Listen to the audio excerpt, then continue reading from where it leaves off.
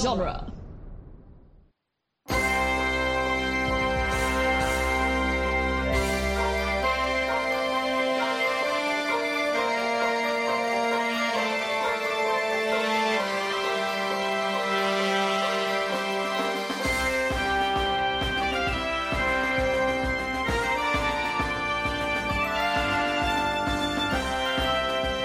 Welcome to the New Republic Archives, where we discuss the history and legends of a galaxy far, far away. I'm Tim Garcia. And I'm Gary Roby. And we have a guest here today, Kevin of These Aren't the Nerds You're Looking For podcast. Welcome, Kevin. Hello, hello. Hello. Thank you so much for being here for this podcast. Thank you guys for your unwavering patience. It's okay. Third time's a charm. It's been good. Third time's a charm. We're doing this. I'm excited. We're going. I'm excited. Y'all, I've been so hyped to talk about Darth Maul for like a week. I started watching Darth Maul stuff and was like, I just can't. I have too many feelings. I need to get them out. Yeah. I got my Darth Maul shirt on. Nice. Hell yeah. You can only see about a third of. Gary has a Vader shirt. I do have a Vader shirt. And I've got a Guardians of the Galaxy shirt. So, you know, I'm on theme. Wonderful. Wrong. I was like, oh, we're talking about the space movie. The space movie. Fun fact, I currently reside in the hometown of Peter Quill. Oh, nice. Incredible. In, wait, hang on. Columbus, Ohio? Is that right? No? What was I? I was going to say Iowa, but that's Captain Kirk. I don't know where Peter Quill is from. St. Charles, Missouri. Oh, right. Okay, nice. So I should know that. My it's an actual place, and I live there. I have siblings that live in Kansas City, Missouri. Okay. Other side of the state. Side. Right? So you're closer to like St. Louis? Yeah, we're right. Well, I say right. We're St. Charles County is right across the river from St. Louis County. Okay. So, gotcha. Yep. And then Kansas City is all the way at the other end of and south of. I've made Missouri that drive River. Before. Yeah. Amazing. I don't know that part of the country at all. From St. Louis to Kansas City, you mean? Other way around. From Kansas City to St. Louis. But yeah, gotcha. We did a baseball tour. So I do remember you taking this baseball tour. Yeah. Fun. Yeah. Just started in Kansas City and then just drove to a whole bunch of Midwest ballparks. And that's awesome. Can you do a baseball tour? Is that a thing you can do? Yeah, it requires a lot less travel. You don't have actual physical locations to go to. But the commute theoretically you could. There's a Los Angeles team, there's a Kansas City team. It's not clear which Kansas City they're from. It's just Kansas City. Probably it's Missouri. The same thing. Yeah. Nothing's based in Kansas though. Like all the sports and everything are all in Missouri. There used to be a Moab team, but it got swallowed by the Hellmouth. So now they're the Hellmouth Sunbeams. Oh. Baseball's weird. We don't have to get into that. For those that don't know, Gary hosts when he's with his other podcast lover. He's hosting a baseball podcast. Yeah. That one's called Infinite Cities Baseball. If anyone knows what baseball is or cares. Yeah. Gary's explained it to me like 5 times. I still have no idea what it is. It's very bizarre. It requires a lot of buy-in, I think. It sounds like we're not here to talk about that. We're not. We're here to talk about Twin Suns, which is season 3, episode 20 of Star Wars Rebels. Yeah, I'm excited. We did like an arc of a show before, but now we're just doing like an episode. Yeah, we're just doing. We're closing out Maul's story here. This is his final confrontation with Obi-Wan. There's also some other stuff that happens before it because it is a part of Rebels. It's not just the format kind of dictated it. We're closing out his story for now. Yes. Right. Yes. Until he comes back. Gosh, with Mace Windu riding the Wampa. Well, no, the Wampa didn't die, right? So they could be riding the Wampa. They could be. It's just missing an arm. They gave him a cybernetic arm. How would you guys feel about Mace Windu coming back? Are you pro or are you anti? I am potential Mace return. I am anti in a form where he just shows up and he's been alive the entire time. Yeah, I think it depends on when he shows up, right? And I could see him doing, like coming back as like a Force ghost, and they, Nick Fury him in Captain Marvel or something like that. Sure. But yeah, I could see them doing something like that, which I think would be cool. So I'm not completely against him ever coming back to Star Wars, but just don't come back and, he's super old and is talking to the Mandalorian or something like that. Yeah, that's exactly the thing. Okay. If he shows up in one of these shows or something that happens during like the reign of the Empire, I think I'm going to be more forgiving than if he shows up like post Return of the Jedi. What about you? But I don't know. I'm iffy on that. So I think his character would have to be deceased before the Rise of Skywalker, right? Almost certainly. Like, he is human, right? He's not like an alien. Unless he was too angry to die. Human. Oh, well, but that's still 50 years of his anger sustaining him if he shows up in, like, Rise of Skywalker. If you think that it's more plausible that someone lives without their bottom half than lives an extra 50 years. Yeah. How old is he supposed to be in the Clone Wars? He's probably... I actually don't know how old Mace is supposed to be. Probably like 50. And you think? Well, I just go off. Sam Jackson he's an older dude. Yeah. He's like 80, 81. Yeah, right. Wait, is he was? No, yeah, he was like really? 50 when he shot. No, I think he's like 70, right? Because he was like 50 when he shot Phantom Menace. Because I think he was like 41 when he did Pulp Fiction.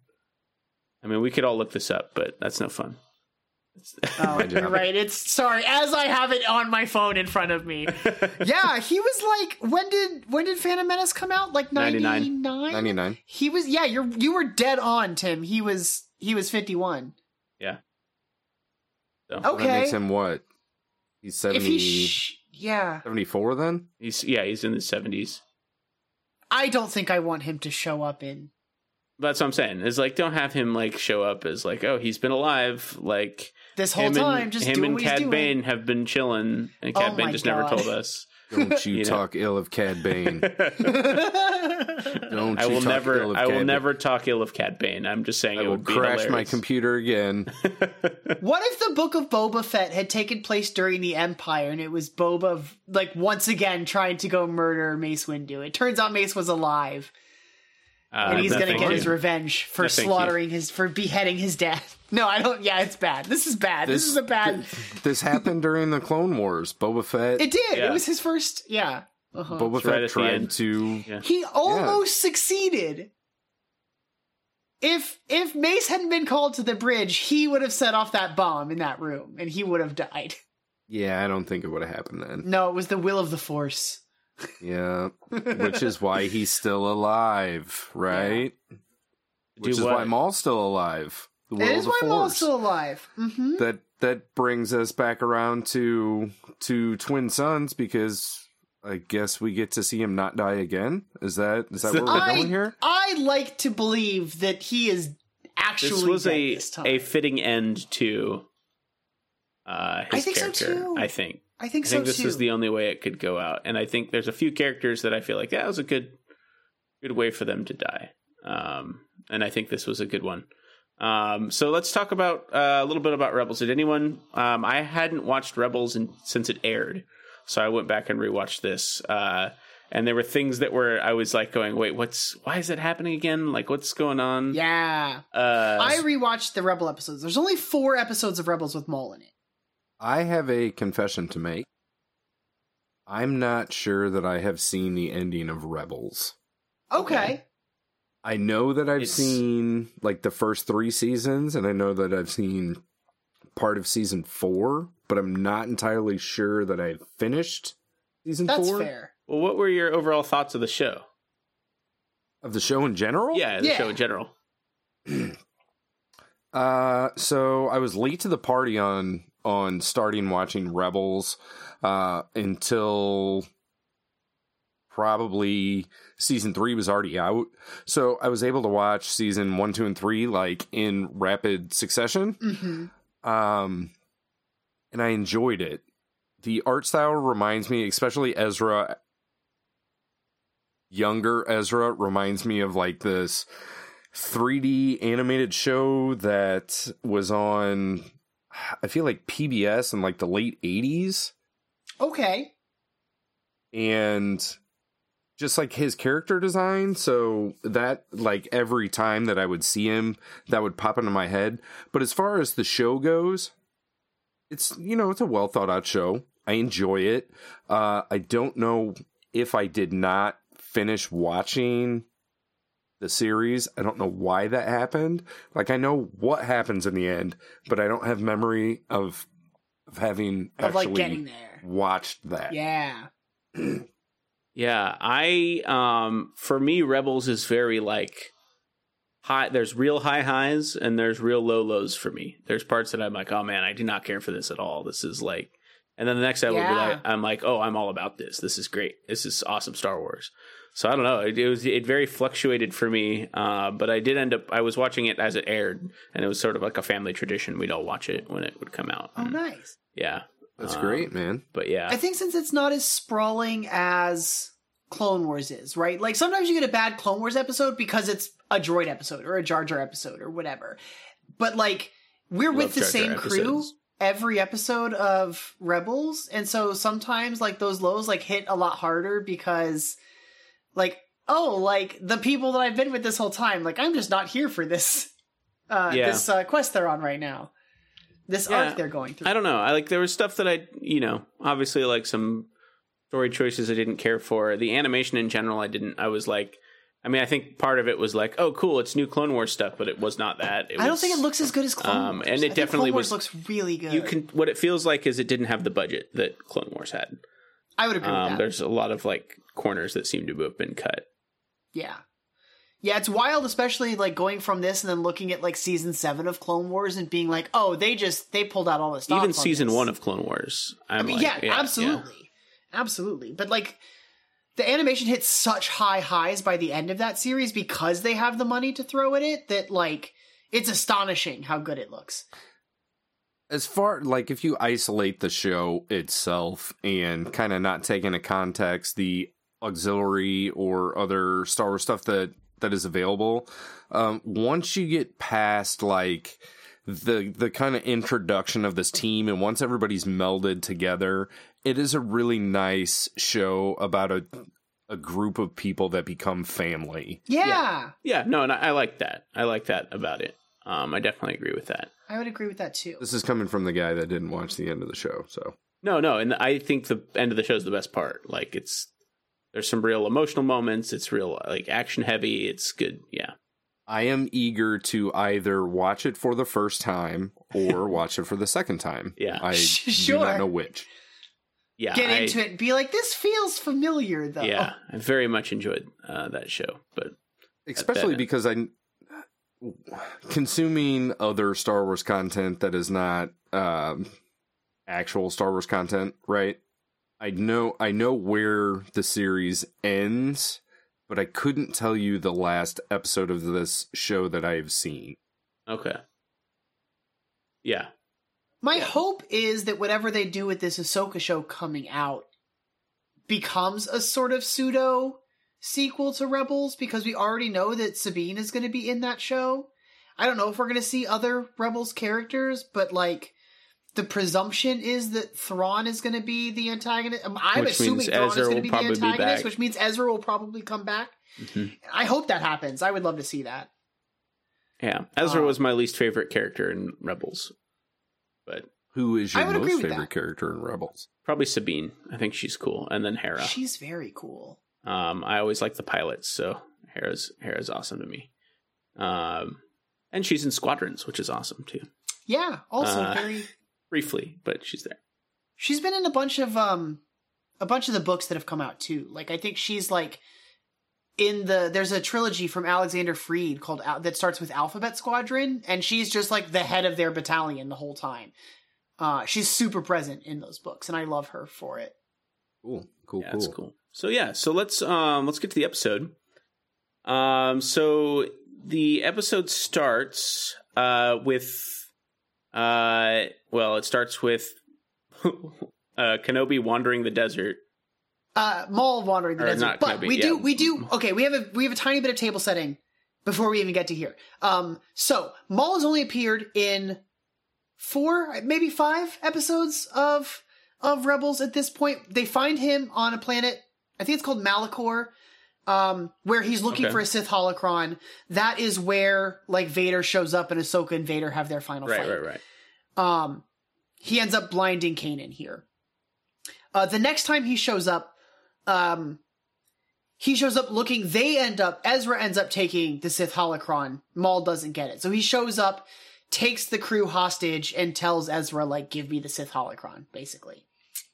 The reason he does is he wants to bring the Sith holocron and a Jedi holocron together, because apparently if you combine the two forces, the knowledge that'll be revealed, it will answer any question for you. The Bendu says that it will give you a clarity into the Force that no other power could do.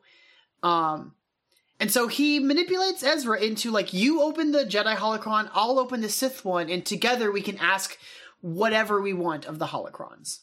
Right. And he asks Ezra, like, what is the thing you're looking for? What's the answer that you want? And Ezra says that he wants a way to destroy the Sith. And he asks Maul, like, what do you want? And Maul says, oh, the thing I want is much simpler. Hope. His answer is hope, which is interesting because it's like a role reversal for the two of them, right? You think of Ezra as the good guy and Maul as the bad guy, but that's not really what's happening here. They're muddied in the middle between the two.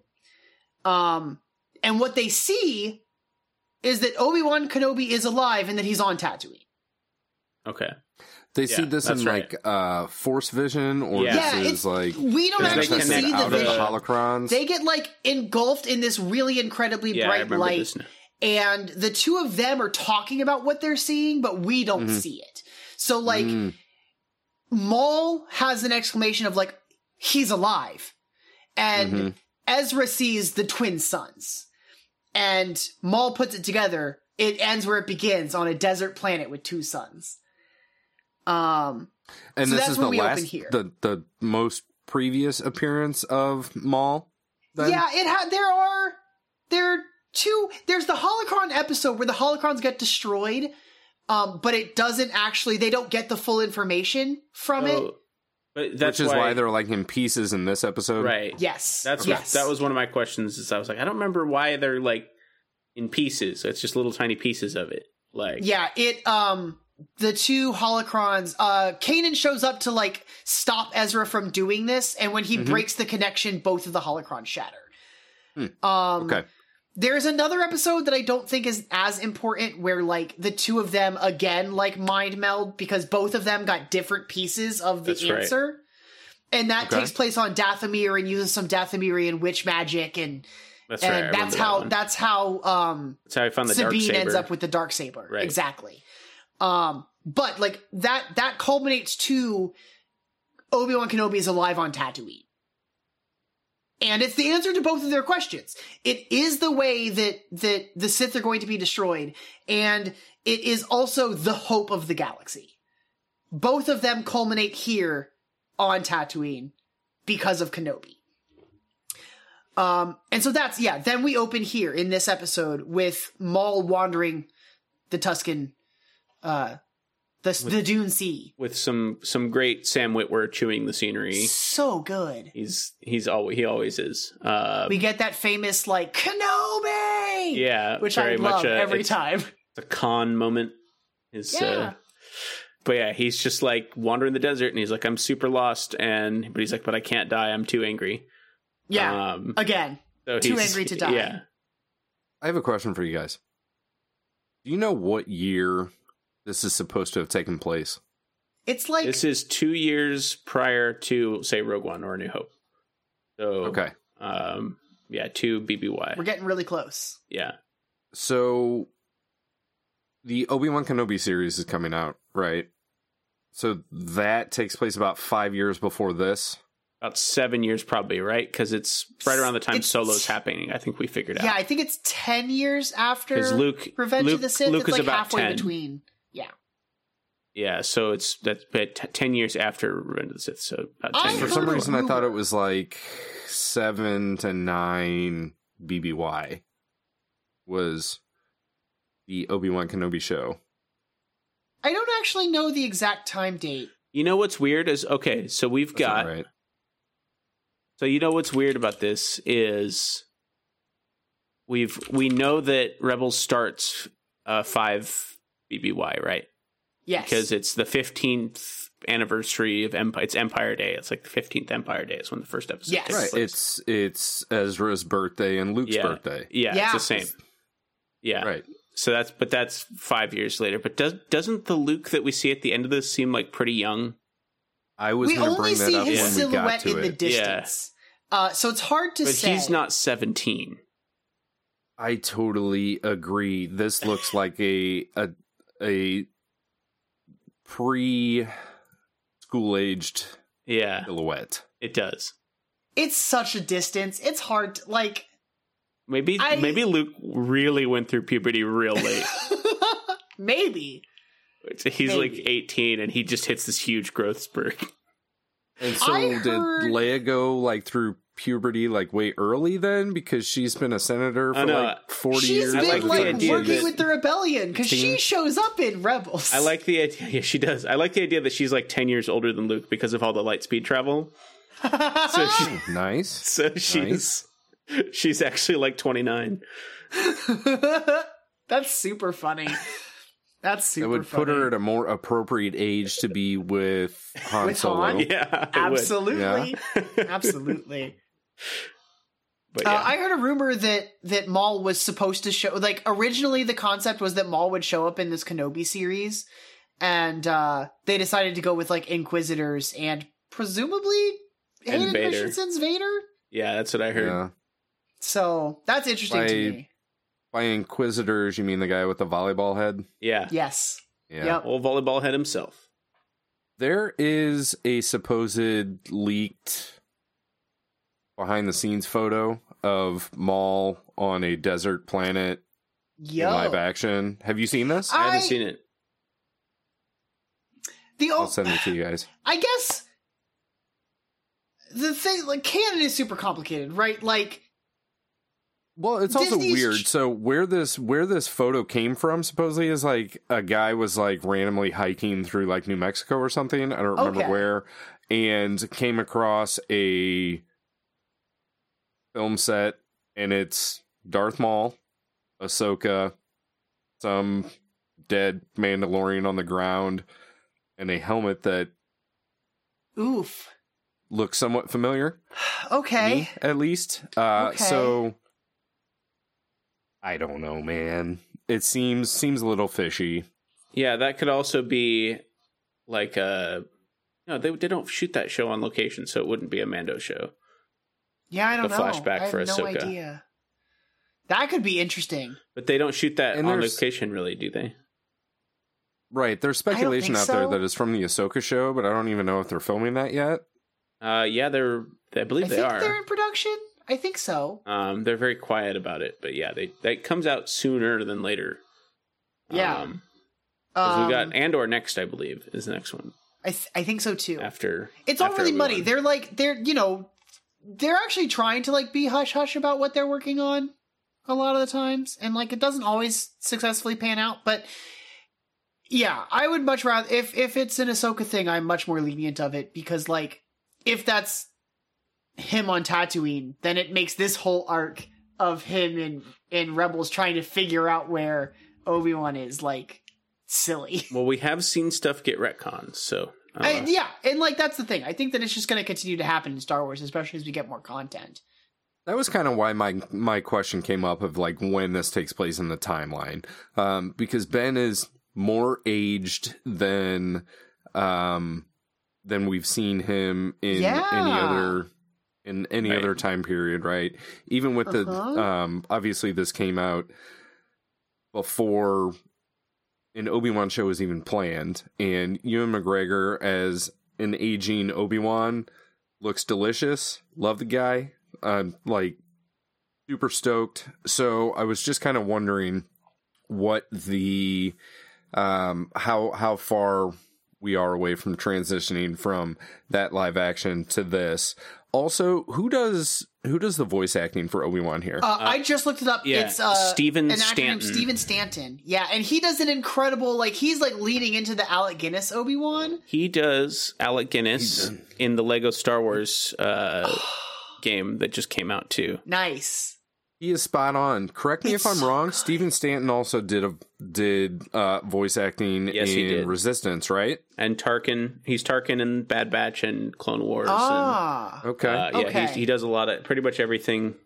Yeah, who is he? He's been in a bunch of stuff. He's Admiral Raddus in Rogue One. That's right. And he's the Imperial racer.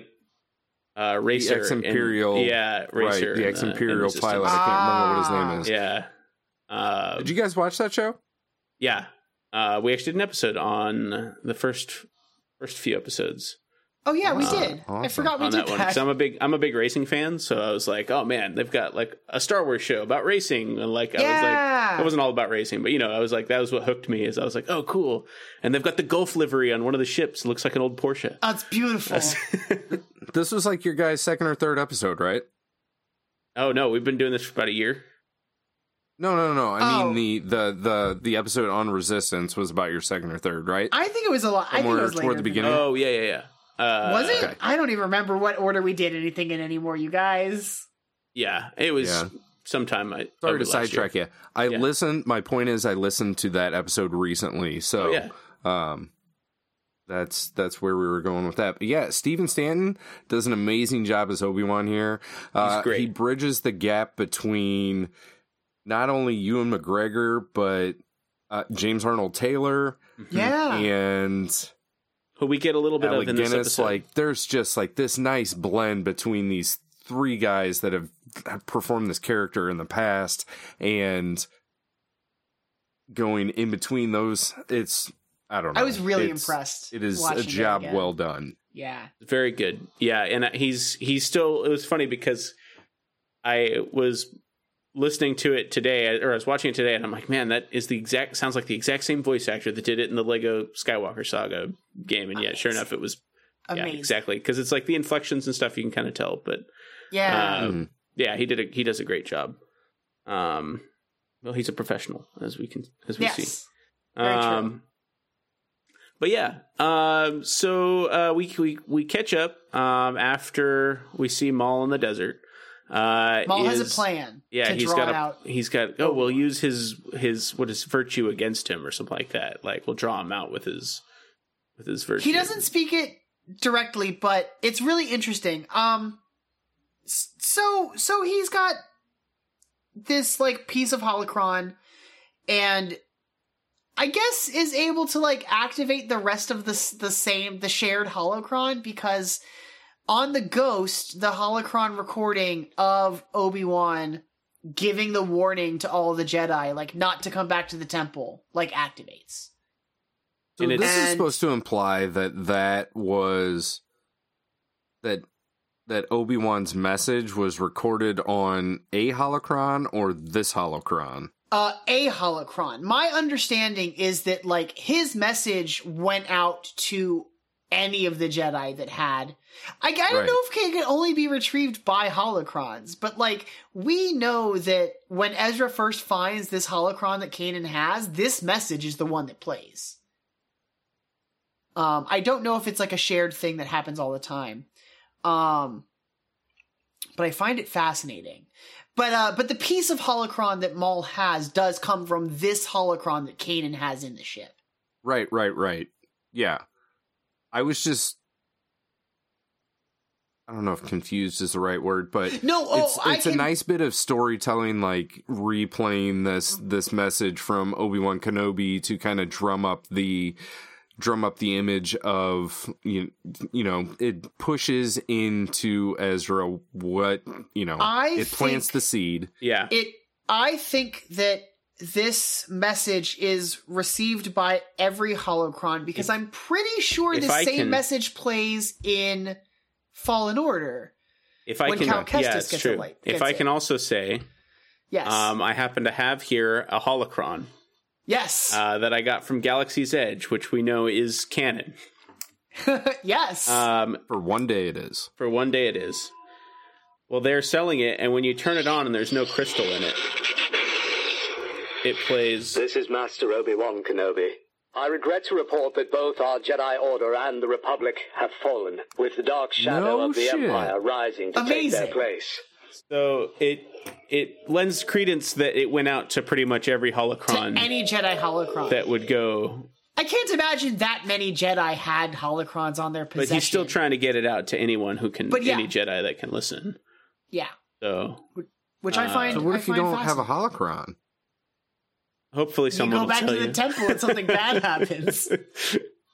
The first time I watched Revenge of the Sith, what I envisioned is that there was some almost Morse code beacon going out, and what Obi-Wan did was reverse the beacon so that it just sends out a different beepity beepity beep. Sure. Yeah. As opposed to like a video Skype call, right? Or a Zoom call out to each and every Jedi. I assumed it was a broadcast signal of like a single burst of thing. Yeah. I'll bet he did everything. Anything he can. Yeah, maybe. Yeah, he just maybe this message got okay. dispensed a bunch of ways, and we just happen to have.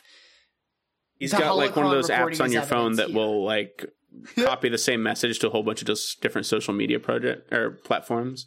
It's the same thing as Sidious giving Order 66, and every single clone happened to get the message. Well, I figure that's a little different because they were literally bred. They were built like that.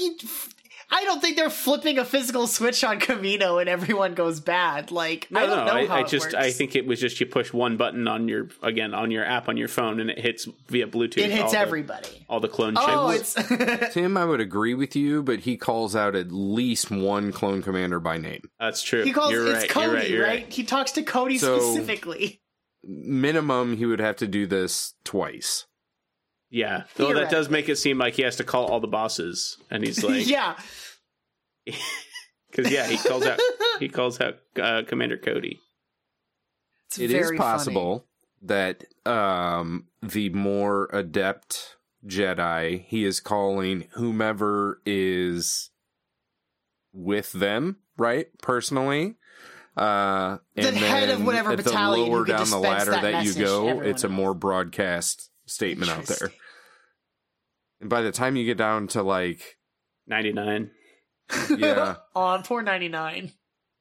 But by the time you get down to somebody that you've never heard of, right?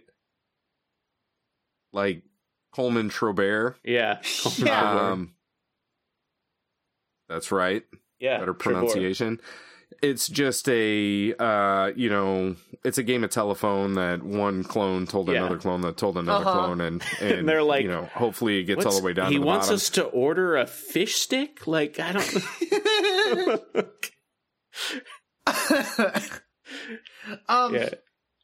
But this message plays, right? And it wakes Ezra up.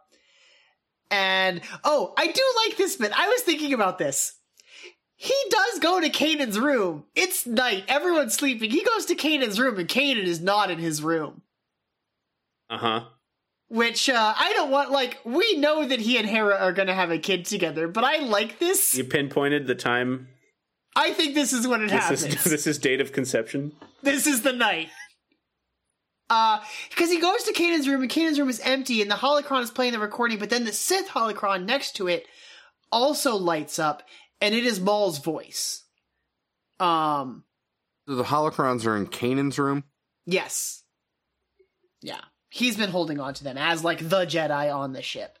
He's doing a great job keeping track of them. Yep. Yeah.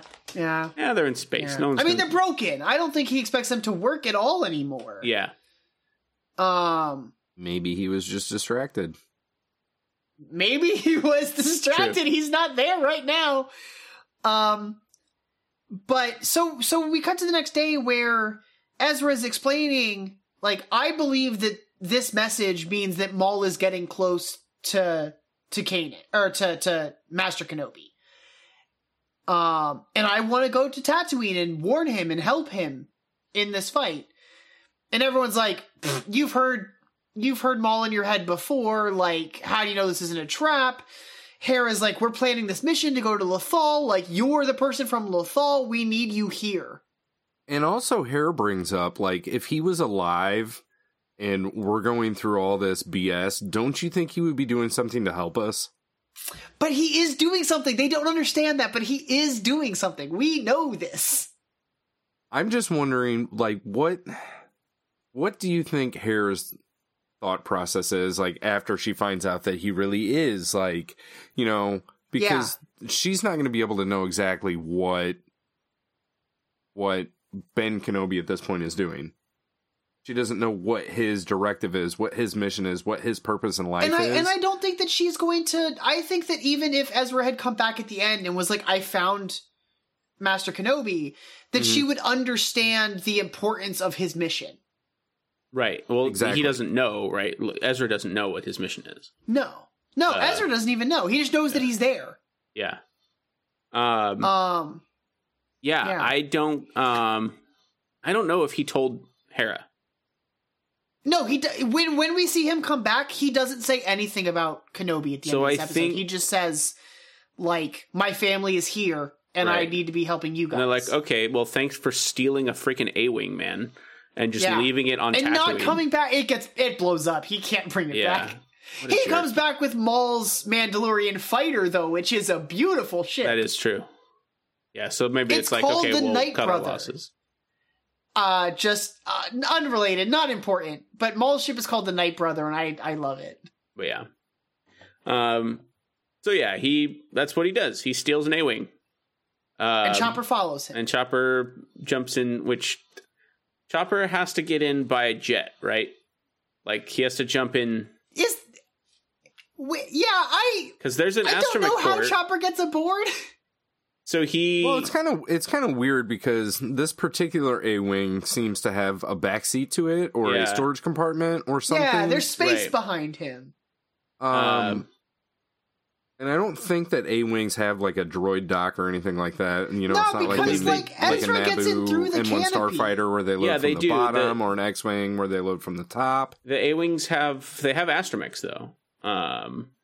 Do you think they have if it's a bottom up thing, I can accept it because we see Ezra pull the canopy back, get in and pull it close, or like it closes. Like, I just don't know how he got in the cockpit. And either. Even if there was a physical way for him to get in, how did he do it without Ezra hearing? He couldn't use his jetpack because that would be, light Ezra on fire. Chopper's just sneaky like that. He is. Don't worry about it. It's those little head arms. They just pulled him up. Oh, he climbed. Yeah. Tink, tink, tink, tink, tink. Bad. I don't like that. But yeah, anyway. So yeah, Chopper's in there, and he flies all the way to... So this was interesting. He flies to Tatooine. I don't know how Ezra knows that Tatooine is the planet to go to. He's just following the Force, it seems like. He's like, I don't even know where I'm going. He says, I want to go to Tatooine. He says that to Hera, right? The rest to Hera. Right. Because all that we established in the previous episodes was it's a desert planet with two suns, where like Maul might know what that means, but I don't think Ezra does. But Maul and Ezra do have this connection, so maybe. Yeah, I'm thinking that it's Forcey stuff. It's Forcey stuff. Yeah. They're a dyad in the Force. Yep. They have to make out. The rule. That's what you guys didn't see during the commercial break. I've seen enough on DeviantArt. It's fine. Stop it. Anyway. I need to go now because apparently I have homework.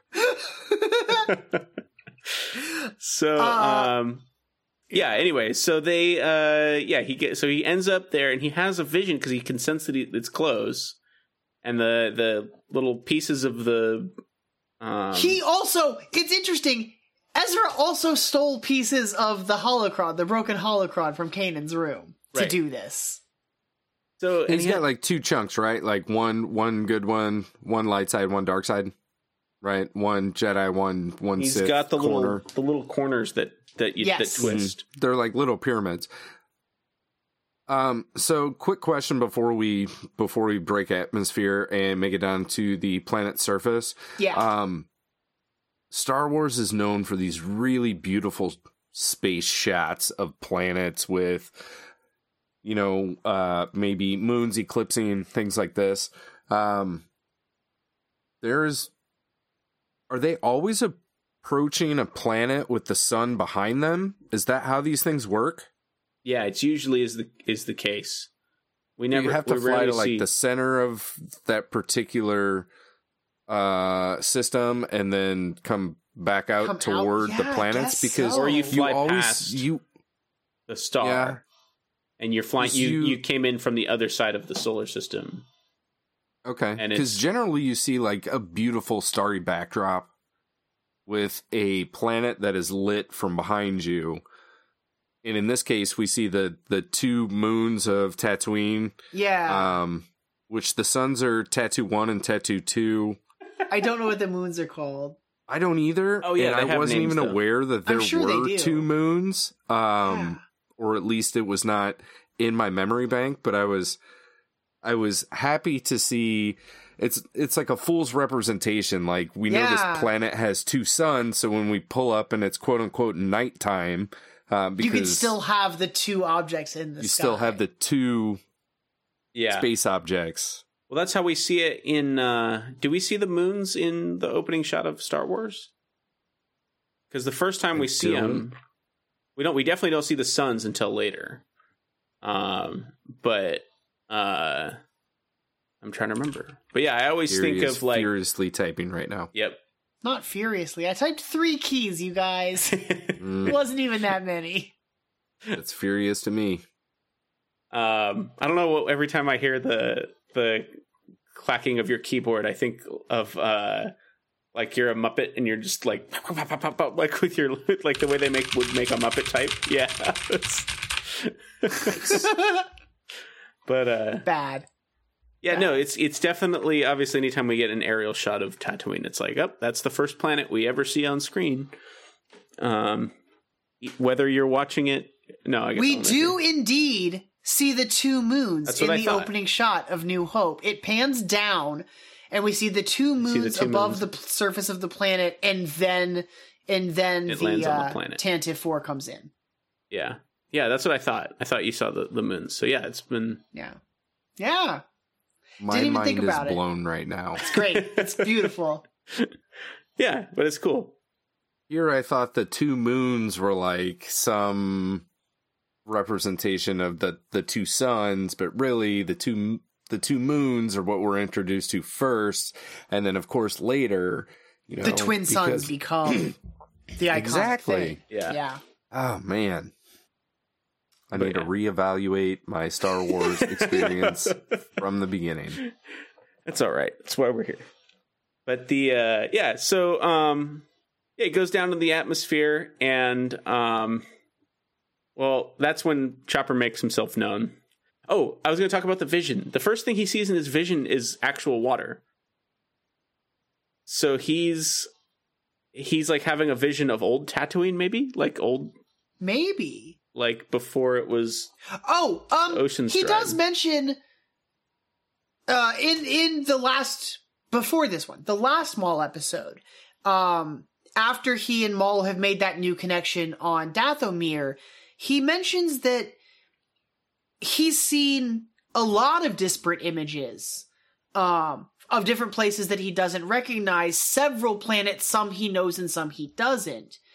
So I think that there's like a lot of conflicting things. It feels like not only did he get the information from the holocron, but he and Maul are like sharing information they don't intend to. Because Maul finds the location of Chopper Base because of the information he's gotten from Ezra's head.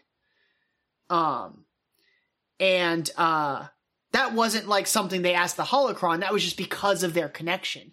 I love that, Kevin, you made the comment about them being a dyad, because I think that their connection through these holocrons and subsequent interactions does put them closer together in the Force than we see many characters. They share memories. It was a joke when I said it the first time, but I agree with you. Like there's some sort of connection because Maul is speaking directly into Ezra's brain at points in this episode. The The last time we saw him, it was the same thing. Ezra was having visions of the silhouette of Maul in the space he was in, even though they weren't physically in the same place, which again happens in this episode. That's good to know, because so you had reached out to me, you're like, hey, do you want to talk about this thing? And then a couple of days ago, I told my wife, I was like, hey, we're going to watch this episode of this thing. And she was like, okay, is there people in it? And I said, no, it's a cartoon. She was under the impression it was a new cartoon. We got to the bottom of that one. We watched the episode, and in isolation, this story doesn't make any sense. No, it presumes you've seen all the other Maul stuff that's happened. Right, and so I decided to go back and watch episode 19. Okay, yeah. Which is a different story, I think. That was also not helpful at all. So then I resorted to going to Wikipedia and looking at the chronological access of the character of Maul, and decided that hopefully there was something previous, but it kind of boggles my brain that I didn't remember Rebels jumping around like this. That they're it's not a continuous back and forth. Arc, which is interesting. Yeah. Like, you'll have an episode that happens with Maul, and then, all of a sudden we got to go deal with this, with AP5 and Chopper for a bit. It just seems like an important thing that's going on that is, like, ever present on Ezra's mind. But when you go to the story immediately preceding this, you're right, it's AP5 and some AP5 and Chopper going on a secret mission. Yep. It's very goofy. and the episode, so the Holocron episode is season 3, episode 3. Okay. And then the episode where they reconnect on Dathomir, it's episode 11. So it's been... And like the last time that Maul's even mentioned is like episode 14, right? Yeah. It's just a mention as Sabine is practicing with the Darksaber, basically. I love that. Okay. Yeah. One of my favorite episodes there. So there's a 9 episode gap between when he gets the information about where Obi-Wan is and when they go back to Tatooine, or go to Tatooine to find him. And as Obi-Wan would say, this is from a certain point of view, like the truths that we understand are only understood from a certain point of view, right? Yeah. And that's a good thing to have this big break, because you can give people time to kind of mull over what's going on. Yeah. And these characters are not necessarily jumping at the bit to complete their story for our sake. And Rebels, as Clone Wars does sometimes, gives us that little bit of downtime where there's less important things that are going on, but in the overall journey, we need to take those steps to get where we're going. This particular jump from episode 19 to episode 20 for me, because I don't even remember the last time that I saw these things, was jarring. And I didn't know I had to look that far back in the past to kind of see the setup for this. I thought Maul was way more present in Rebels than he is. The fact that he is way more present in Star Wars that he is. Yeah. Yeah, that's true. I don't know. I remember... I didn't remember it being jarring because I didn't watch them one episode at a time as they aired. And I just would remember I would be disappointed if it's like, oh, that episode kind of sucked. Like, or it didn't suck, but it was just like, it isn't what I was looking for. And then like, you'd get the occasional episode like, this was awesome. Like, they don't do the like 3 or 4 episode arc thing that Clone Wars does, where it gets really tight. Yeah. We're just going to focus on this for 4 episodes. And Clone Wars didn't do that in the beginning. In the beginning, Clone Wars was more of an anthology show anyway. It was things that happened, and then they may have a little group of like 3 episodes, and then later it became more of a more solid episodic story, right? Yeah, by like episode 4, by season 4, season 5 of Clone Wars, you're just doing 3-episode arc, 3-episode arc, 3-episode arc. Like, it becomes pretty consistent. Sometimes you get one-offs in there, but, like, you know, it becomes very consistent by the end. Right. My comment about this particular episode is that in isolation, it's a confusing story. Like, cool things happen, but if this was, like, if you just showed this one thing to somebody that had never seen any Star Wars before, it doesn't seem to necessarily have, like, it seems like we missed the beginning, and then we see, like, the penultimate part of this story, and then it ends with, like, an understood thing that something's happening next. Right.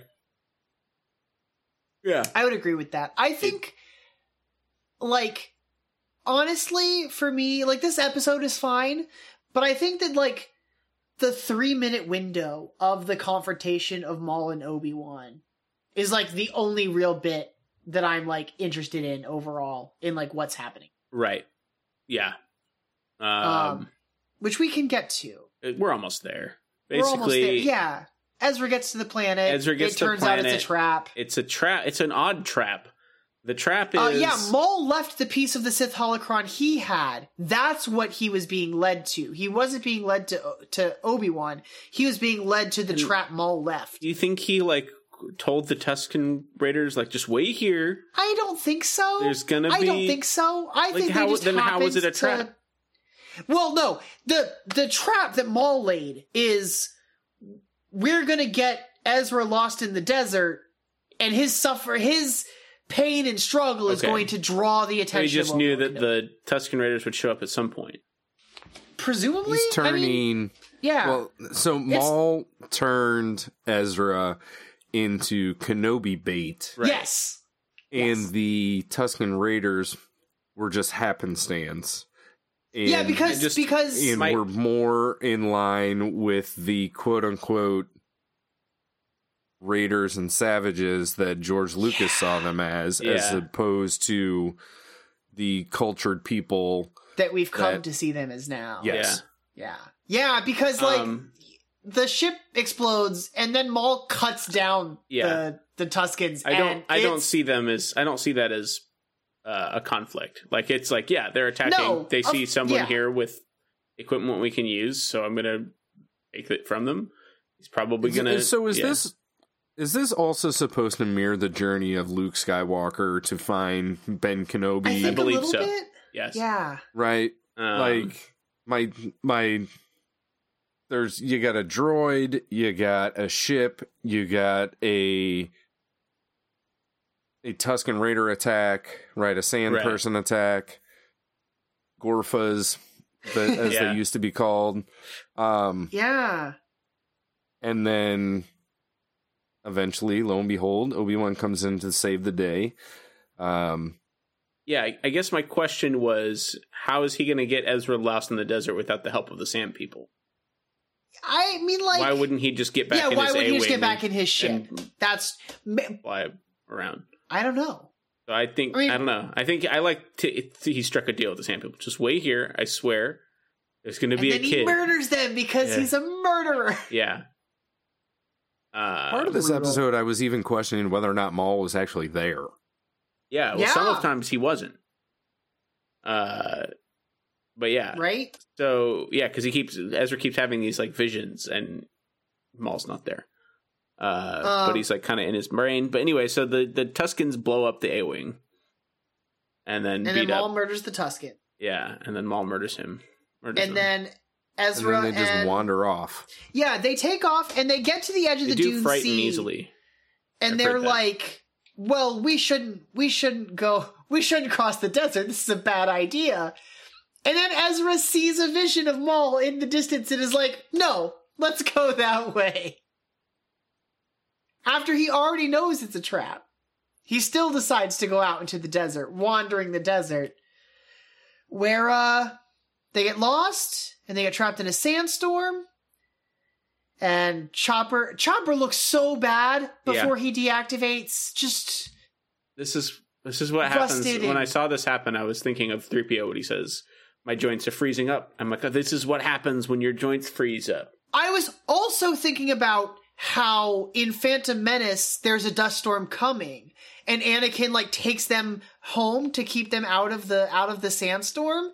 Like, they're trapped in the kind of sandstorm you get on Tatooine, and it's miserable. It's kind of miserable unless you exist like in the palm of Ezra's hand, because he has these little pyramidal stones and he can just open his hand and like look at them, but he's blocking a sandstorm from his face and everything, and float with the Force. There's a bit that I really like here because Maul's voice in Ezra's head tells Ezra to draw him out, that your pain, your sorrow, it calls to him. And I was thinking about, also surrounding Obi-Wan, this happens 2 other times. When Maul first shows up in Clone Wars, the way he draws Kenobi out that time is by going to a random planet and murdering innocent people and calling out to the Jedi, like, come to me, kind of thing. And then in the Obi-Wan Kenobi trailer, for the show that's coming up in like a month, the Grand Inquisitor says the key to hunting Jedi is patience. Jedi cannot help what they are. I lost a word. Their compassion leaves a trail. Mm-hmm. The code is like an itch and they cannot help it. Yeah. And so like that's the thing that Maul is banking on, that Kenobi is going to feel the distress and the sorrow and the pain of this Padawan out in the desert and will be compelled to come help him. Right. Right. He's wreaking havoc in the Force so that Obi-Wan can feel it, and Obi-Wan is compelled to go and, as you said, scratch this itch. Yeah. I think by using Ezra is like an antenna of said... Yeah, this is more effective than Maul just going out and slaughtering random people on Tatooine. So, yeah. Right. This is his plan. Yes. But as we find out, because it basically works, Ezra gets lost, Ezra passes out. Yeah. And he is rescued by Obi-Wan Kenobi on a... am I forgetting? On a dewback. I'm assuming we only see the one dewback, but I'm assuming he brought 2 because he gives one to Ezra and then he rides one away at the end. Yeah, I noticed that. I think he catches a new one. Maybe. I just assumed that he had like walked back to wherever Ezra was and then was riding the dewback. Oh, there you go. But I didn't even I didn't even think about the fact that he's like, he and Ezra have a nice philosophical conversation about truth and justice in the American way. Yeah, they talk about the holocrons. Because Ezra asks him, like, why would the holocrons send me to you? And Obi's response is that they didn't. Maul did. Maul used your desire to do good to deceive you, and in doing so has altered the course of many things. He manipulated the truth, which has led you here, where you never should have been. Right. You're not the star of the story. And then he goes on, right? Like, Ezra's response is, but the holocrons, they tell the truth. And Obi-Wan says, do they? The truth is often what we make of it. Okay, that's the first time Obi-Wan's... One of the earliest times we see Obi-Wan as the liar. Yeah. Should he have just said, from a certain point of view? I mean, that's literally what they're doing here. Yeah. But I think that the holocrons did tell them the truth. Because Kenobi is going to be...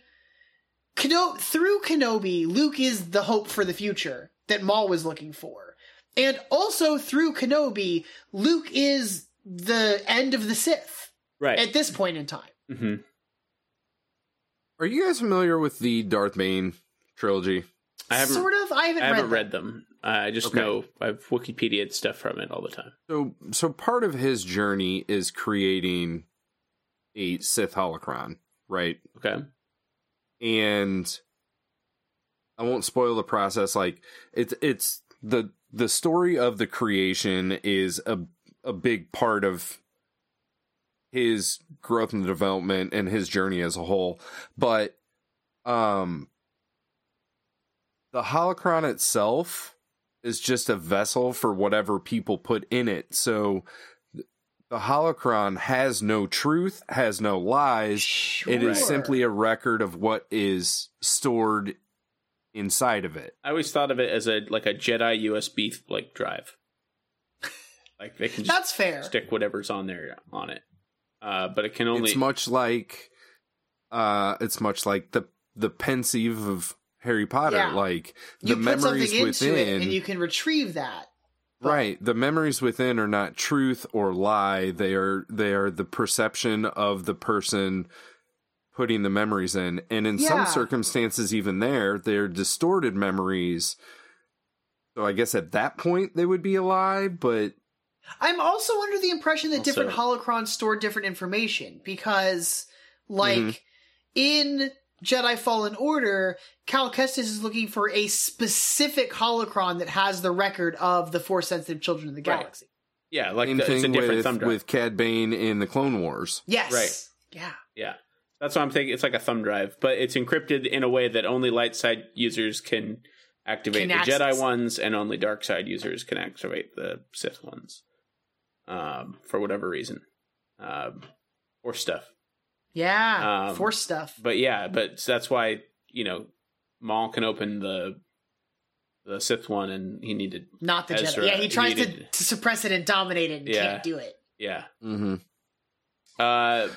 So that's why I think that Obi-Wan's comments here are relevant, because Ezra is looking for the truth, right? Yeah. And that's not necessarily what these two devices are giving. Even contain, right? They don't necessarily contain the truth. It's interesting, but he's like the one that devices, he's like, this one contains my tax returns from 15 ABY to 16 ABY. These two devices together do confirm for Maul that Obi-Wan Kenobi is alive and his whereabouts.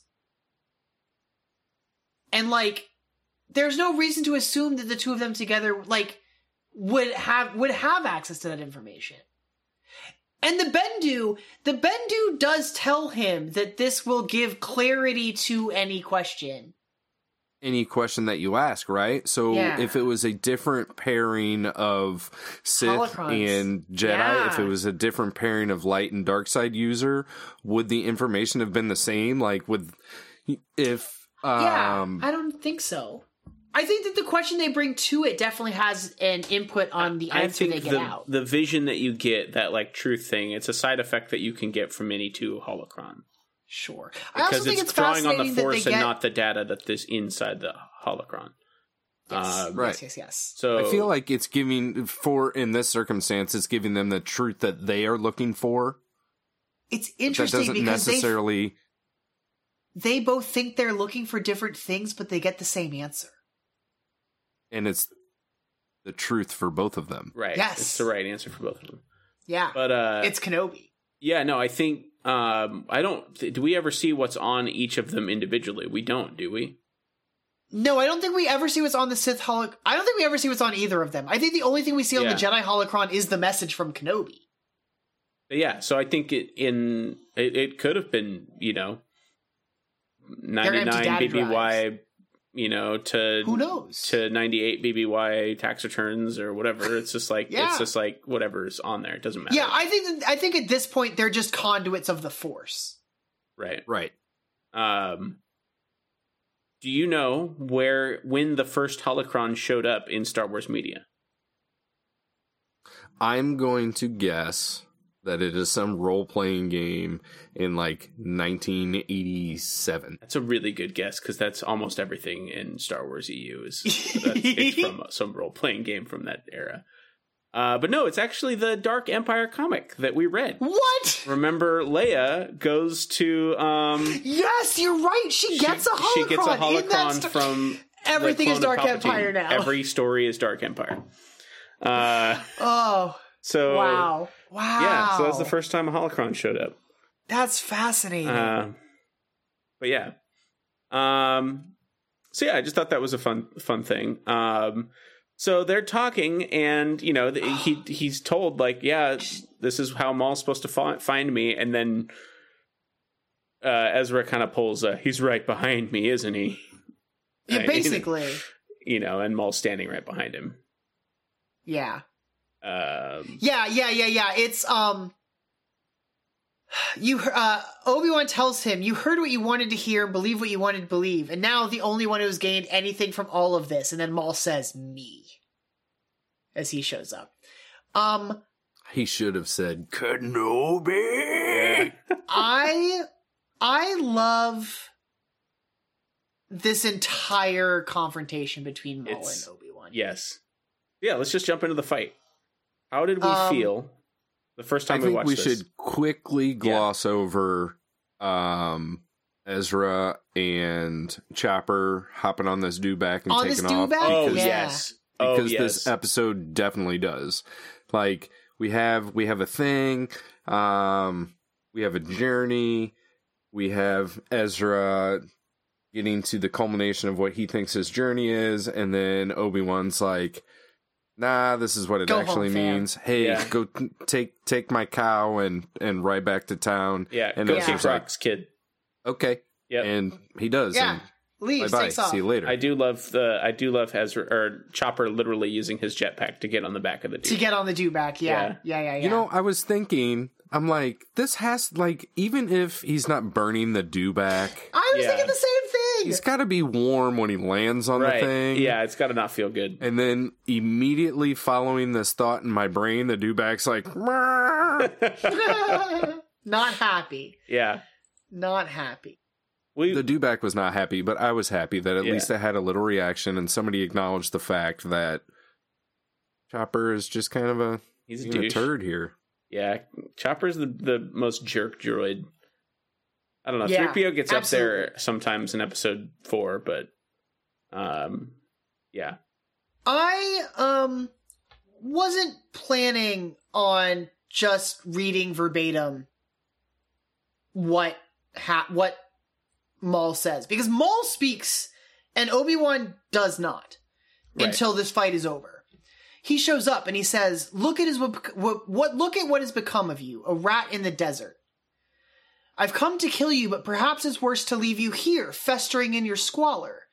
You define your... Oh, no. Okay, there is a back and forth, because Obi-Wan says, you define yourself by the power you take in life, a desire to dominate, to possess, and then you have nothing. Mm-hmm. And then Maul replies, like, what do you have? Why come to this place? And then he does the thing that dark side users does. He's, like, probing in the way that, like... First time we see it, like, Vader does it. Vader being sister. Yeah. What do you have? Why come to this place? Not simply to hide. You have a purpose here. Perhaps you are protecting something. No. Not something. Protecting someone. Yeah. And that's when Obi-Wan ignites his lightsaber. Okay, he's fighting. The other thing that we glossed over in the combo there, he says, look at what you've become, and Obi-Wan says, look at what I've overcome. Which I love that. Mm-hmm. That's just two different types of ways to look at the same situation. It's good. It's good. But yeah. How do you feel about this fight? It's like 4 seconds long. I love this fight. It's beautiful. This is my favorite part of of Rebels. Obi-Wan and Maul have fought so many times to the point that Obi-Wan is like has found presence in this. He doesn't want to fight. He tells Ezra, like, I have no intention of fighting Maul, but it seems like I have no choice now. Are you guys? It seems like it's come to this. Are you guys familiar with Akira Kurosawa films? Yes. So this is almost so. First of all, they heavily influenced the original Star Wars. I think George Lucas was very into Kurosawa. The Hidden Fortress he really liked, and he likes all of them. But there's a little bit of everything, and there's a lot of visual he took from Hidden Fortress and stuff like that. But this, when I first saw this, I was like, oh my god, that's straight out of. I've seen this in a Kurosawa film. Yeah. And it is very similar to Sanjuro. There's a scene in Sanjuro where the two samurai are facing, and they're one of them's like, I don't want to fight you. There's no reason. That doesn't help us anything. And the other guy's like, no, I got to fight you now. And they literally are just standing there, and it's just it's a long time of them just staring at each other. Yeah. We get this back and forth. We see, there's so much depth into what they're doing because, we get the back and forth. We see them change positions. We see Maul shift his feet. There's a lot of tension building. And then in the samurai the music is amazing here also. In the samurai fight, it's literally maybe 2 moves. It's like, fa, and it kills, he kills the other guy. Actually, they shoot a whole bunch of blood out the front of his shirt. But So Maul comes in. Maul makes the first move. And he brings his lightsaber. He's using the dual saber, brings it through for one attack, sweeps it up for a second, and Obi just cuts right between the middle of the blade. So that second move is the same move that he uses against Qui-Gon. Yes. And he hits him in the head, but Obi-Wan takes a step back and cuts the lightsaber in half. He sees it coming. Yeah. Which is really cool. Catches him there's a tenderness here. We've been through so much together. We could have let this go. And he catches him in his arms, and Maul asks him, because Maul knows, you're here protecting someone. Maul asks him, tell me, is it the Chosen One? Okay. And Obi-Wan replies, it is. He is. I believe he is. No, he just says he is. Yes. And Maul's last words are, he will avenge us. Because to Maul, it's correct, but to Maul, everything that has happened is all at the hands of Sidious. And he believes that the Chosen One, he also believes that the Chosen One will be the one to end the reign of the Sith. Which is so weird to He's looking for hope. This is so weird. And he finds it in Obi-Wan telling him that the Chosen One is here, that he's protecting him. So you think that when Maul says he will avenge us, he's talking about us as in the Sith, both of them, or us as in the two of them? I think he means personally. I think he means personally. Us. He realizes they have a shared common enemy. I've been betrayed by Sidious, and you also. The Jedi as a whole, but us specifically have gone through all of this together, and it's because of this one man. Yeah. Okay. That said, the Force in general, light side and dark side, has all been put through Exegol and back, right? Yeah. Because of this one dude. Okay. Yeah. I like that. I don't know if I agree with Luke as the Chosen One. But Obi-Wan believes that he is. Which I don't understand why. There's literally nothing because about... Because of the age-old argument of who's the Chosen One, Anakin or Luke. Anakin has fallen. Right? There's nothing... So I looked up the Chosen One actual prophecy. Yes. And this is from Jedi and Apprentice. I think is the... Master and Apprentice? Yeah, the Claudia Gray, I think. A Chosen One shall come, born of no father, and through him will ultimate balance and the Force be restored. None of that applies to Luke. So is that... I don't know. It seems like something that was very clearly written. Text of... And then even if so, the only thing he knew about the kid was he was born of Anakin. Why wouldn't he think Leia's the Chosen One? I don't know, but I was thinking about this. I was thinking about this when this happens, right? Because in Empire Strikes Back, when Luke takes off to go to Bespin to save his friends, Obi-Wan is the one who says, "There goes our last hope." Still, even though he knows Leia's out there, believes that Luke is the one. And it's Yoda that says, no, there is another. Yeah. It's just so it's interesting. Like, he's just all in on Luke because he's been there for 20 years keeping an eye on Luke. Yeah. I don't know. It's got bias. It's weird. Proximity bias. Yeah, I don't necessarily, but yeah, he's just like, maybe he's just telling, like, or maybe he's just giving Maul what he wants to hear. Giving him hope in his last moment. Maybe. But, I can accept that, but that's heartbreaking. Yeah.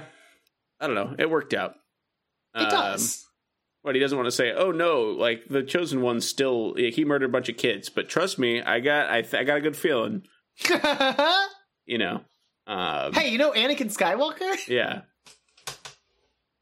He's gonna come around. I can feel it. But yeah, I think it might be a little more broad than that. Like, Obi-Wan has this intimate relationship, or had this intimate relationship with Anakin Skywalker, whom fell to the dark side and became Darth Vader, which is not information that everyone knows, right? And one of the last things he says to him is, "You were my brother. I loved you. You know, you were the chosen one. This isn't the way things were supposed to be." Yeah. And then he's got this one-time enemy that he thought was dispatched that came back and has a blood vengeance against him, and everything that Maul has done since the witches restored him and he didn't have spider legs anymore, and he climbed out of a crazy garbage pit, right, was to take revenge on Obi-Wan Kenobi. And he was groomed to hate the Jedi simply because that's what was bred into him by Darth Sidious, right? It's interesting too, like, not to derail this too far, but I was looking into some of it, and in some of the comics, that bitterness toward the Jedi came really early, like before he became Sidious's apprentice, because he felt betrayed that the Jedi never came to find him. He had the Force, and instead of being found by the Jedi and taken away, he became the apprentice of the dark side, and like resented them for that, for not getting him out. From an early age, which is fascinating to me. I need to go read those comics, but I don't know. He's just had this long-standing hatred that, has been groomed and instilled in him over time. So from Maul's point of view, like, the character of Anakin Skywalker is gone. You know, because Maul doesn't know that Anakin became Darth Vader, right? Does he? It's weird because, right, again, we have to think about the fact that, like, Season 7 of Clone Wars happened after this happened. But in Season 7 of Clone Wars... No, it didn't. Yes. It happened way before No. I mean, like, production-wise, it came out after Rebels. Oh, okay. Yeah, No, I understand. In Season 7, when he has his showdown with Ahsoka... When he has his showdown with Ahsoka, he tells Ahsoka, Anakin Skywalker is the one who's being groomed to take the place as the next apprentice of the Dark Lord. And she does not believe him. That's why their fight starts. But he knows that Anakin is the one. And I don't know that he knows that he becomes Vader, but that's the question I think that I don't know. But maybe he assumes. He also uses the phrase groomed, specifically. He's been groomed for this role. So, where I was going was that, from a certain point of view, right, the one who was believed to have been the chosen one, whether you know that he becomes Darth Vader or not, fell to the dark side, and it seems like that belief in the prophecy was wrong.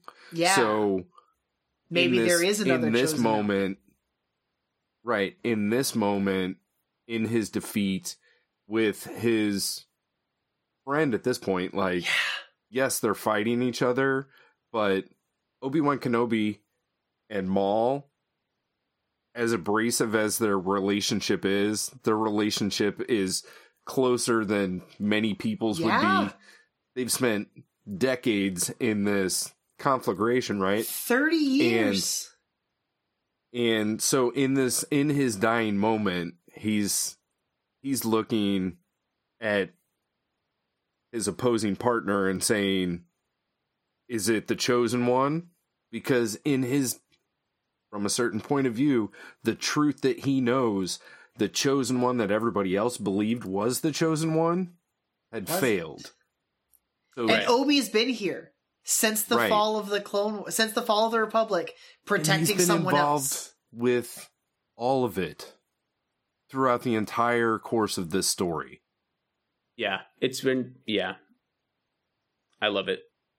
I do too. I think it's so well executed. Like, I I got like really just like before going and watching all the other Maul stuff and like watching the episode entirely, like just knowing we were going to do this and watching this last sequence between Maul and Kenobi, I got really emotional about it. Like, I didn't realize that I was as invested in Maul's story as I turned out to be. Yeah. If this was a story told nowadays by like Lord Miller or Taika Waititi or James Gunn, when he said, "Is it the chosen one?" Obi-Wan would have been like, "No."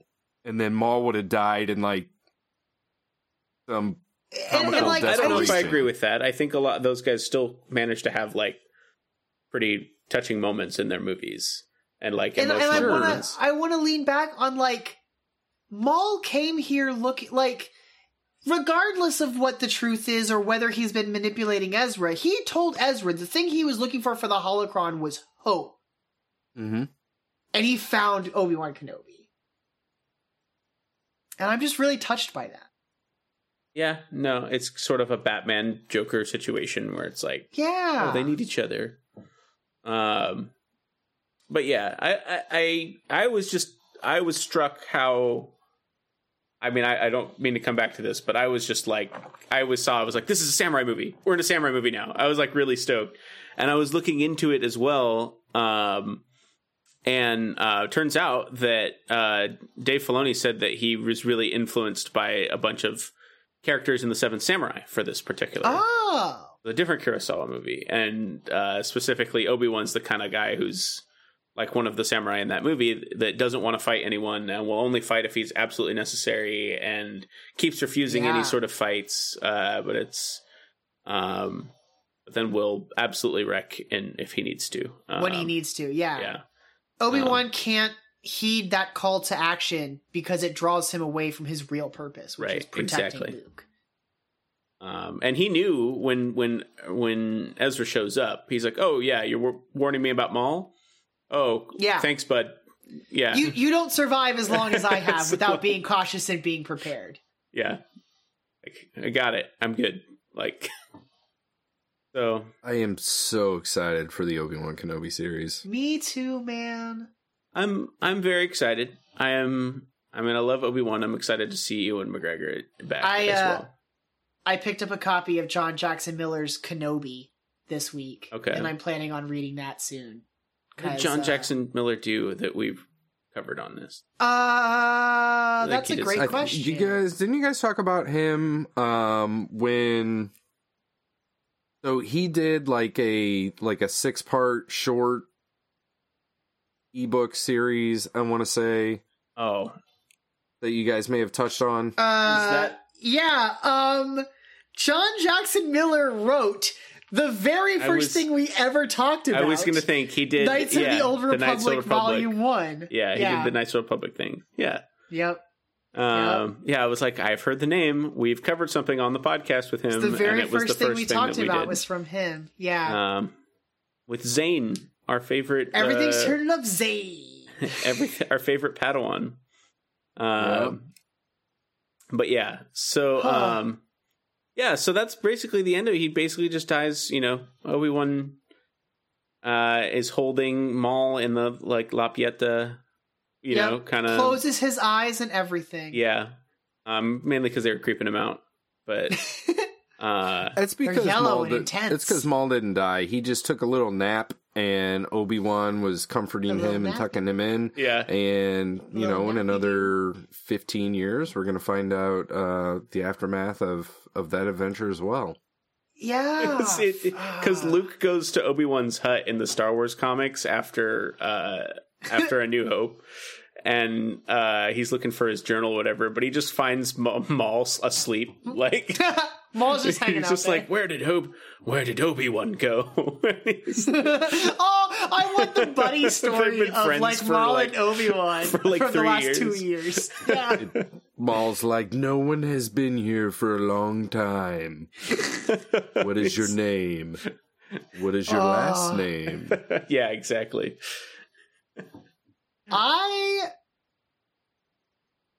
I don't want Maul to show up again after this. Like chronologically. Yeah. Again, that's the weird thing is I feel like whenever people ask general Star Wars questions, my follow-up question now has to be like, when are you talking about? Yeah. So like, especially when they're like, did so-and-so know? It's like, at what point? Yeah. And it's even more complex than that, and we just touched on it recently. Like, did so-and-so know about that during the production of that particular story? Or in the chronological adventure of Star Wars, did something that was produced later make it known that the person did know about it, but it wasn't revealed at that point in time? I was thinking a lot about production when I was watching New Hope recently, because like at the time New Hope came out, Anakin Skywalker and Darth Vader were not the same person, which means that his name was Darth Vader, Darth first name, Vader last name. It wasn't a title. And so when Obi-Wan calls him Darth, it's so funny to see you here, Darth. Yeah, Darth You're is only his the master name. of evil, Darth. It's so funny. Yeah. But that's become something else. But yeah, and now it's. I love the idea that his name is Darth. Yeah, party on, Darth. Yeah. But Why has that not been a thing before? I'm sure it has. That's got to be a meme somewhere. That's got to be a joke that's come up somewhere. Yeah. There's only one little last button. Like, I know that this episode is mostly to talk about Maul. He needs to be Darth Bane on the other side. Party on, Darth. Party on, Bane. Or Cad Bane. Cad Bane would work. Cad Bane. Yeah. I'm stealing this idea and making t-shirts out of it. Incredible. Incredible. We have just like the last little button on the episode, which is Ezra going back and being like, I was wrong. You guys are my family and I need to be here to help you. And sorry for being an a-hole, but I'm back. Yeah. I didn't bring the car. Yeah, whoopsie. Sorry. I brought this other one, though. I do love that way better car, is a Mandalorian starfighter. Do we see this again, though? That's what I was just going to think. Where does it go? I don't know if it shows up again, actually. It should. That's one of those that's like, that should absolutely be... It's a beautiful ship. It's awesome, and it's Mando, and it would be used with the Rebellion. It should have shown up in, like, the background of Rogue One or something. That'd been cool. That would have been amazing. You know. It's probably in the Battle of Exegol. Yep. They just used every asset they could get. That's... you're not wrong. There's several generations of Enterprise in the background. It does show up in two more episodes. Post Twin Suns, it shows up in an episode of Rebels called 0 Hour, and then another one called In the Name of the Rebellion. Aren't those like the last two? 0 Hour is 0 Hour Part 1 of Season 3, Episode 21. Because that's the next couple episodes here. Okay. As I also went back one episode to Episode 19... to see what was happening before the story, I looked at what was happening next, and I saw 0 Hour, and I got really excited because I thought that this was about Zero the Hutt. Oh my god! No. But then I realized that Zero the Hutt would not be alive at this point in the timeline, and then it made me sad. Sir, another pairing in this Zero film. the Hutt. Yeah, In the Name of the Rebellion is like episodes 3 and 4 of season 4. Which introduces Saw Gerrera to the Rebel, to our gang, but then it doesn't show up again for the rest of the season. So it's still around theoretically. Theoretically, they should do it could be that ship and the Falcon. That's running around doing stuff. No, at this point, I always wanted a show that was every season you change the cast. But the Falcon the Falcon is the main character. That's cool. And they keep it gets stolen or it gets lost or something and then at the end of every season, and then other people pick it up. I like that. The quantum leap of Star Wars. Yeah. The Falcon's been around for a long time. Yeah, so it'd be something before Lando gets it, and then at the end of the show it would be Lando getting it. Because it's like we know what happens after that. They made this into a movie. It was called Solo. Yeah. No. It would be a prequel to Solo. Earlier. Yeah, doesn't the Millennium Falcon show up in like a shot in the prequels Like, yeah, it's theoretically actually just a CT-1300, but yeah. According to George Lucas, yes. According to Disney canon, no. Okay. Yeah. It's complicated. There's a book called Millennium Falcon, I think is what it is, that starts with the Millennium Falcon, the YT-1300 on the production line. And there's a series of events that happen on the production line, which is the beginning of this ship and its misfortunate adventures.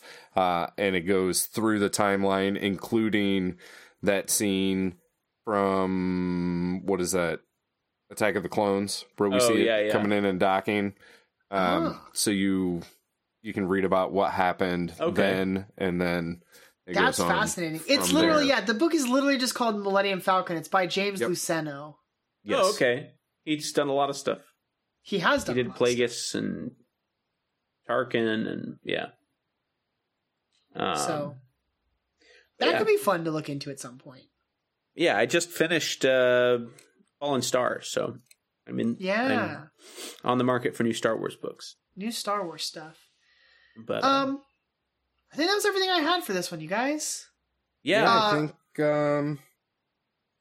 I've pretty much covered everything I wanted to. I had all my notes.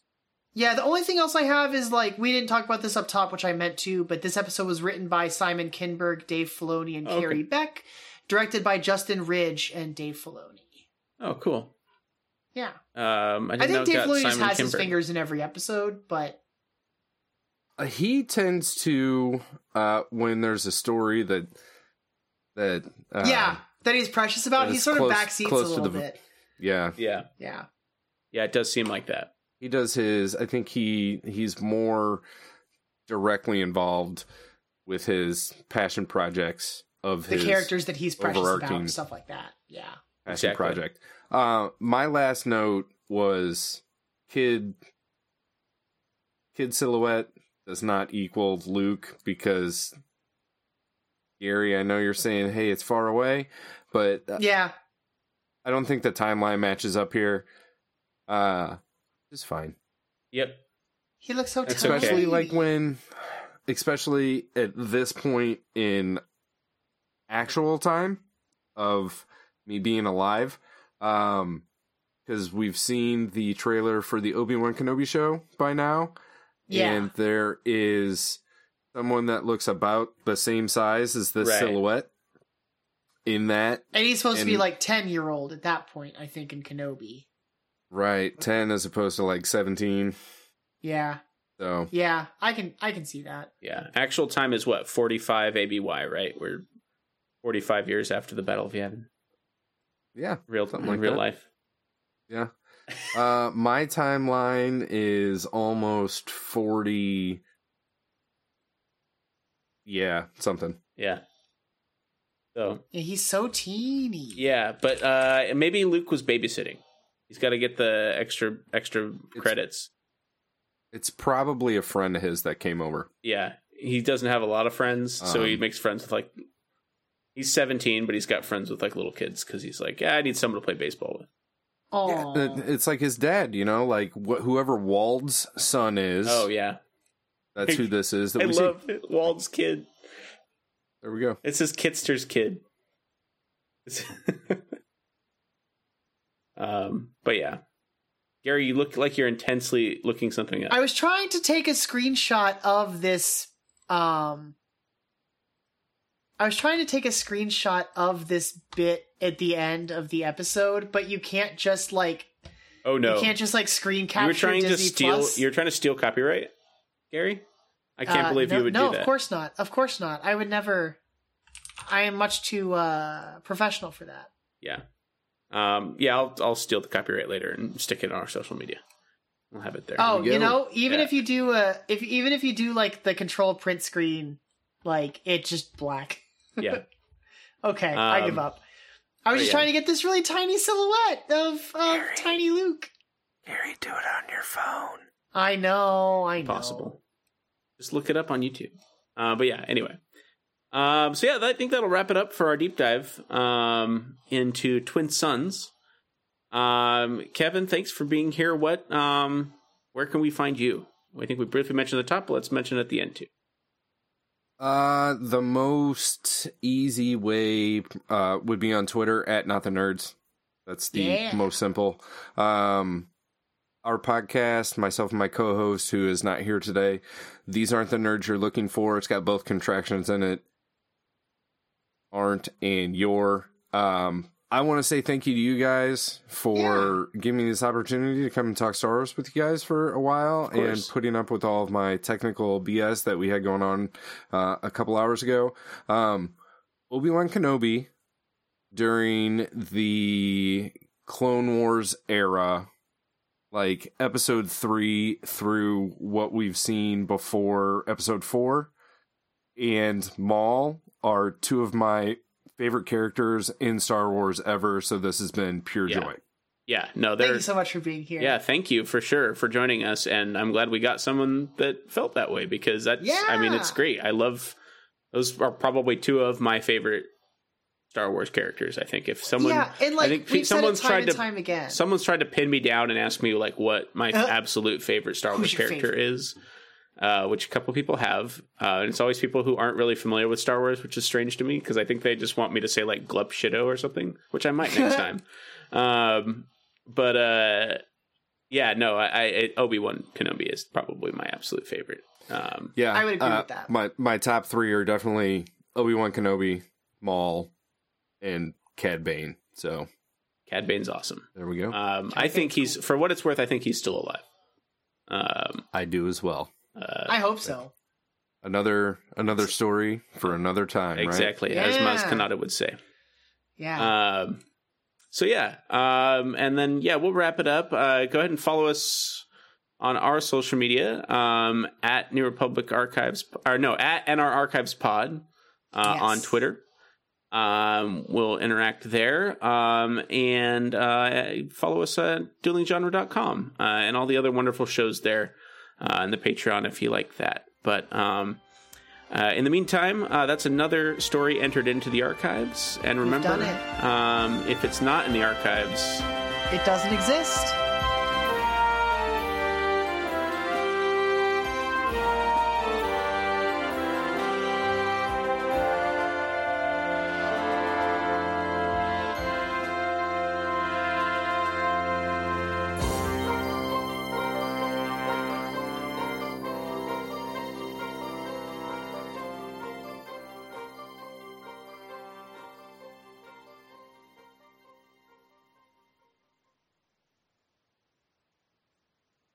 I think this means I actually exist now. You exist now. You exist. You're canon. We're doing this, Congratulations.